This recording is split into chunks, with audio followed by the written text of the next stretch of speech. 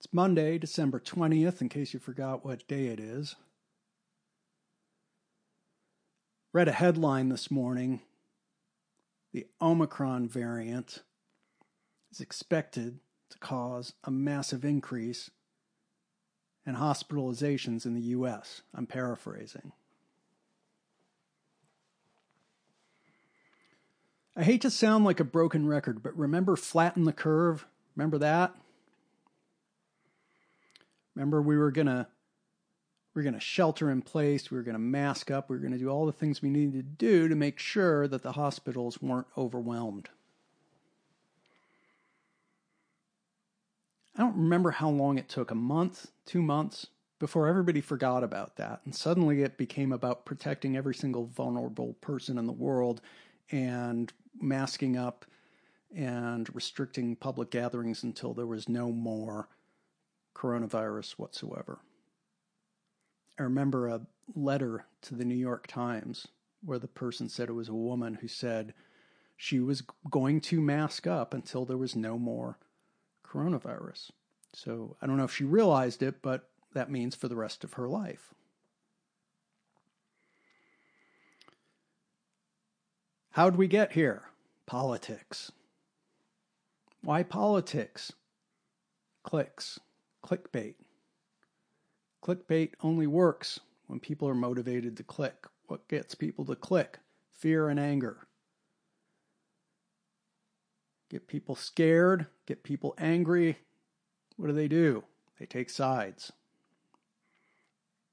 And it becomes political. The virus, the most apolitical thing in the world, became political.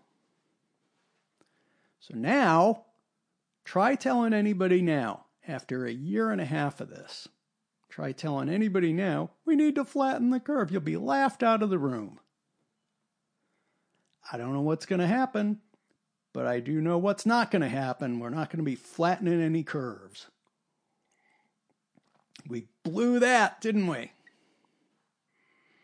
Have fun, healthcare workers.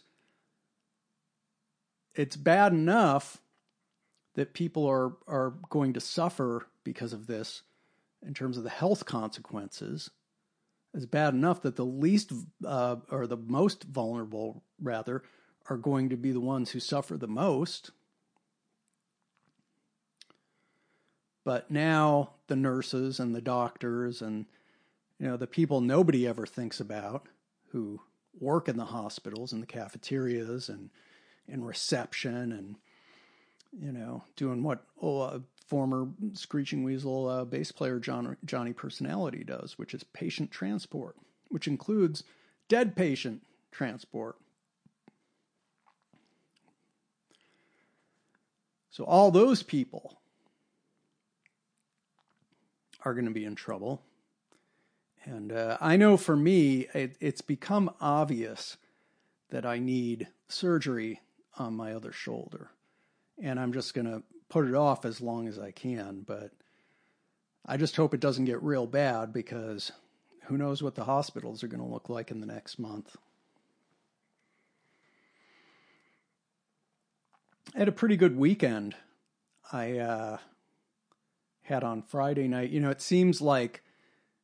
doesn't seem like it. It is that these different events that the kids are involved in, they always try and get everything in before the weekend before Christmas. So we had the belt test for my son for karate on Friday night. He moved up to red belt. He's been doing great. He's in black belt training. He's also in leadership training, where he will learn to assist and instruct in classes. So he passed the test with flying colors, got his red belt, moved up to level 4. On Saturday, we had the skating show, the Christmas skating show, or they probably call it the holiday skating show. And my daughter performed in that. She did a solo, and she also did I don't know what they call it, a duet. I don't know what, but she went out with another skater, a friend of hers. And I always, whenever I see her skate, she's better than she was the last time. She does all these competitions, and she's always moving up to a new level of competition. But I think back to when she first stepped on the ice when she was just a little kid, and she couldn't stand up, and she kept falling down, but she never lost this big grin on her face. She just loved it, and she worked so hard and continues to work so hard and sees that improvement. I really think sports, athletics, competition can be really good for kids for that reason alone, that it can teach them if you work really hard, you will improve. You might not be the best. I don't believe in this thing of telling kids, you can do anything you want. No, you can't. You know, I'm going to tell that to my daughters. You can do anything you want. They can't pee standing up. I mean, they can, but they're going to get wet. You know, but I do believe in telling them if you make an effort and work hard, you will improve. And the harder you work, the more you'll improve. And it's good that they are all involved in activities where they can see that. My other daughter does soccer and has seen tremendous improvement over the past season. She's also doing indoor soccer this winter. She also does piano, as does her brother. And so last night we had their piano recital. And their teacher will give us a choice of 2 different times. So there's 2 recitals spread out by about 2 hours. And he really puts a lot of thought and effort into how he kind of sequences, I guess would be my term for it, the order in which the students appear. So my daughter has been playing this piece. I've heard it, I don't know how many times over the past 6-8 weeks. It's a mazurka, which is a Polish dance in the style of Chopin, not written by Chopin, but in that style. And the student before her last night played the same piece. And her teacher said he did this deliberately because the students were playing in different styles, essentially. So the first student came up and played it considerably faster than my daughter plays it. And he played it really well. It was a very nice piece. But my daughter comes up and does it at a slower tempo and with a lighter touch. And it took on this quality, this melancholy quality that wasn't there as much in the faster version. The faster version had really good things about it. But when my daughter played it, this other thing came out that was maybe not as prominent. And so even though I've heard this thing, I don't know how many times, it's just been running through my head all morning. She did a really terrific job. Then my son went right after her, and his teacher introduced him and said, I was playing piano, and he showed up for his lesson, my son did, and he listened for a minute, and he said, oh, that's from Bach's Well-Tempered Clavier, Book 2.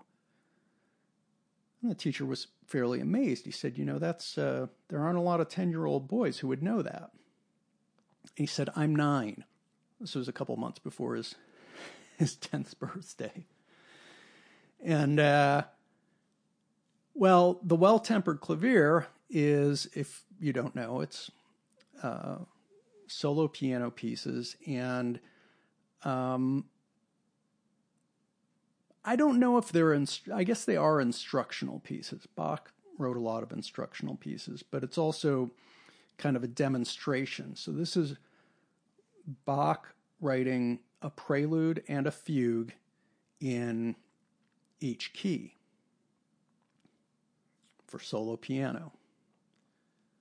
And he does it in, as the teacher explained last night in introducing my son, he does it in half steps. So the whole thing is laid out, starts in C, I suppose, and then goes up half steps to go through all the major and minor keys. So there are 24 pieces because there are 12 keys, and there's a prelude and a fugue in each key. 12 times 2 is 24. And then Bach, being the rascal that he was, decided 20 years later, I'll do it again. And so that's book 2. Book 2 is him doing a whole new set of preludes and fugues in each key. So the teacher's introducing this and saying, okay, so Chopin did the same thing. Except Chopin didn't organize it by half steps. He did it in the circle of fifths. And I didn't know this. I've probably heard some of the pieces, but I wasn't aware of this. So I've got to seek out a good recording of Chopin's preludes and fugues. So my son gets up and starts playing this, and I don't recognize it at all. And I hear the kid practice every day. He plays piano usually a minimum of 3 times a day. He's down there after breakfast until it's time to go to school. He does his regular practice after school, and he's usually noodling around after dinner as well. He just loves playing piano. And I didn't recognize it, and I know I would have. So I don't know where he's been practicing this piece. He played it wonderfully. And then the final student who came after him played another Chopin prelude from that cycle in E minor. But it occurred to me how much better a musician my son is than I am. I'm embarrassed to practice piano when he's in the house. It doesn't come naturally to me. I have to work very, very hard at it. I can't really sight read. I can, but at such a slow pace that it's a joke, and I make mistakes all the time. He sight reads like a whiz and improvises and creates his own music. And it sounds like real music. It's not like me just plinking around on 2 keys. So because of that, I had him play the keyboards on the new Screeching Weasel album. It's just a matter of he's going to do it quicker than me and better than me. He didn't play all the keyboards on the album because Mike, our producer, MK, added some while we were mixing. But all the main, where the keyboard is really prominent is played by my son, which was fun for him and exciting for me. But it really made me think, hearing him play this Chopin piece last night, I was very proud of him and his sister.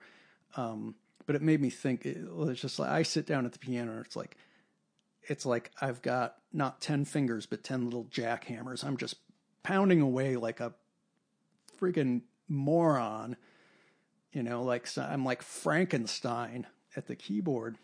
But then I thought, who knows? Maybe someday I can use that to my advantage. And I thought of the great Russian Soviet era pianist Maria Yudina. And I don't remember how I ran across her music. It was probably because I was searching for different versions of Bach's Goldberg variations. There are basically 2 kinds of people in the world. There are the people who are familiar with Bach's Goldberg variations and consider them to be one of the great works of art in human history. And then there are all the other people who live joyless, meaningless, empty lives. I love this piece, solo piano piece. And it'll run somewhere, I want to say, between 45 minutes or an hour. It's a bunch of different pieces, but it creates a unified whole with a W. And Bach, of course, there were no pianos in his day. I think the first piano was invented probably when he was a pretty old man, but he composed on harpsichord. So the Goldberg variations in particular can be pretty difficult to play because he was he was composing and playing on a 2-tiered keyboard. But if you're playing a regular piano keyboard, what happens with these Goldberg variations is you will have to do a lot of crossing over, and there's times when you're hitting keys that are with your right hand that are very close to keys you're hitting with your left hand, and it can just be a bit of a jumble because it's essentially not really meant for a regular piano keyboard. So they're difficult pieces, and they're also done in that wonderful style that Bach had for his keyboard pieces there's a real meditative quality to it. And there's a lot of shading, I guess you might say. The different pieces within the Goldberg variations kind of touch, and I don't think he was necessarily doing this intentionally or deliberately, certainly not in the romantic sense, but you'll get different kind of emotional tensions and releases and feelings from the different pieces. And so generally when you hear recordings or performances of the Goldberg variations, there's a certain the approach tends to be relatively delicate. Regardless of whatever tempo a performer might choose, it's not this kind of thunderous Beethoven-esque kind of piano music. Except then along comes Maria Udina and boom, she's hitting those keys like a jackhammer. And I love that recording. I absolutely love it because it shouldn't work and it does work. She somehow manages to play the Goldberg variations as though her fingers are issuing orders and barking commands at the keys on the keyboard like they're her troops and she's the drill sergeant. I don't know how she does it. I don't know how she pulls it off, but it's really, it's not the only recording you would want to listen to of the Goldberg variations. Probably shouldn't be your first one you listen to, but boy, I wouldn't want to be without it. She was rumored at least to be a very outspoken critic of Stalin, and that was obviously a pretty dangerous thing to do, but he was a big fan of hers and he put up with it, supposedly. But before doing this podcast, I went and Googled, and the first thing that came up was a story about all the myths surrounding Maria Udina, and particularly regarding these issues with Stalin. Apparently, there was a film that came out a few years back that suggested that she had essentially killed Stalin by sending him a letter that upset him, so he dropped dead, which is almost certainly not true. It was apparently told in Shostakovich's autobiography, which is evidently mostly fake. I've never read it. Anyway, this is a terrific article. It's called The Pianist Who Killed Stalin, Revisiting the Life of Maria Udina 50 years after her death. It came out a little over a year ago. Van Magazine. I'm going to link that in the description or the comments or wherever I can to this podcast because it's a really fascinating read, and there's some cool pictures of her in here, and there's YouTube links to some of her performances. Stravinsky Piano Sonata. She loves Stravinsky. Pictures at an exhibition.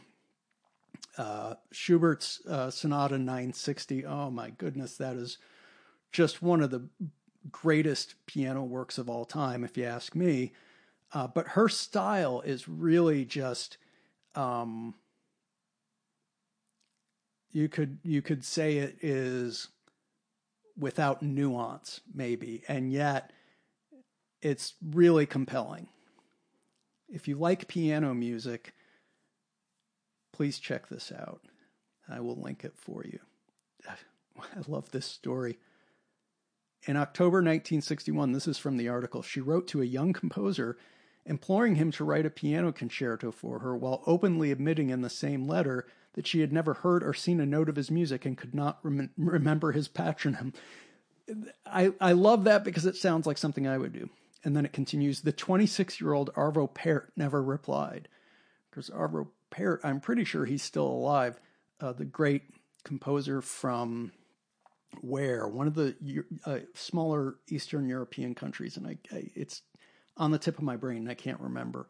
I want to say Hungary, but it's not Hungary. It's a smaller country than that. Anyway, he's interesting just as a sort of parenthetical, because his early music, which I enjoy, but it's much more, I guess, avant-garde. And then as he grew older, he began doing more religiously themed music and stuff that is much more kind of traditional sounding and melodic. And it's just really, really outstanding music. And it's interesting because that is usually the opposite of how it works. Unfortunately, a lot of modern composers, it seems, eschew melody. I think that's the first time I've ever used that word, non-ironically. But I remember reading something years ago suggesting that melody is dead. Everything that can be done with it has been done, and it's time to move on. It was probably in reference to 12-tone music or something like that. I can't remember now, but I thought that's insane. When you give up on melody, you've given up on music, because all that's left is to make music that will impress snobs who are just pretending to be impressed by it because they think they're supposed to, and musicologists and music critics and other musicians and composers. But you're not trying to connect with people anymore. And I think that's a huge mistake. I think it's one of the reasons why Puccini is looked down on by so many people, because his music is incredibly melodic and has such a wide appeal. There's a certain type of musician and musicologist and music critic who hates that. They hate when music appeals to a large number of people, and I think that's crazy. That should be every composer's goal, whether they're composing what we call classical music or pop or rock and roll or country or whatever it is. You should be trying to reach as many people as you can. The second you stop is the second you're up your own ass. And that's not good. Might feel good, might be warm in there and comfy, but you can't breathe. And after a while, you realize it stinks. If you have any sense at all, at least. I think I've gotten about all I can out of that metaphor. Don't give up on melody. Well, the Christmas break starts for the kids on Thursday, I guess. Wednesday's the last day of school. So I have a meeting in 15 minutes, a business meeting, God help us all. Hopefully that'll work out. And then I've got 2 more days of work before I take some time off. I do not know if I will do a podcast next week. My guess is probably not, but who knows? Maybe something interesting or exciting will happen and I'll want to talk about it, or I'll have some spare time. Could happen, but you probably won't hear from me again until after the new year. So, I want to wish you all a very Merry Christmas, Happy Hanukkah, whatever other holiday you may be celebrating, unless it's the winter solstice. Come on, that's not a real holiday. And a very happy new year as well. I'll see you in 2022, and until then, please remember I love you all very much. So long.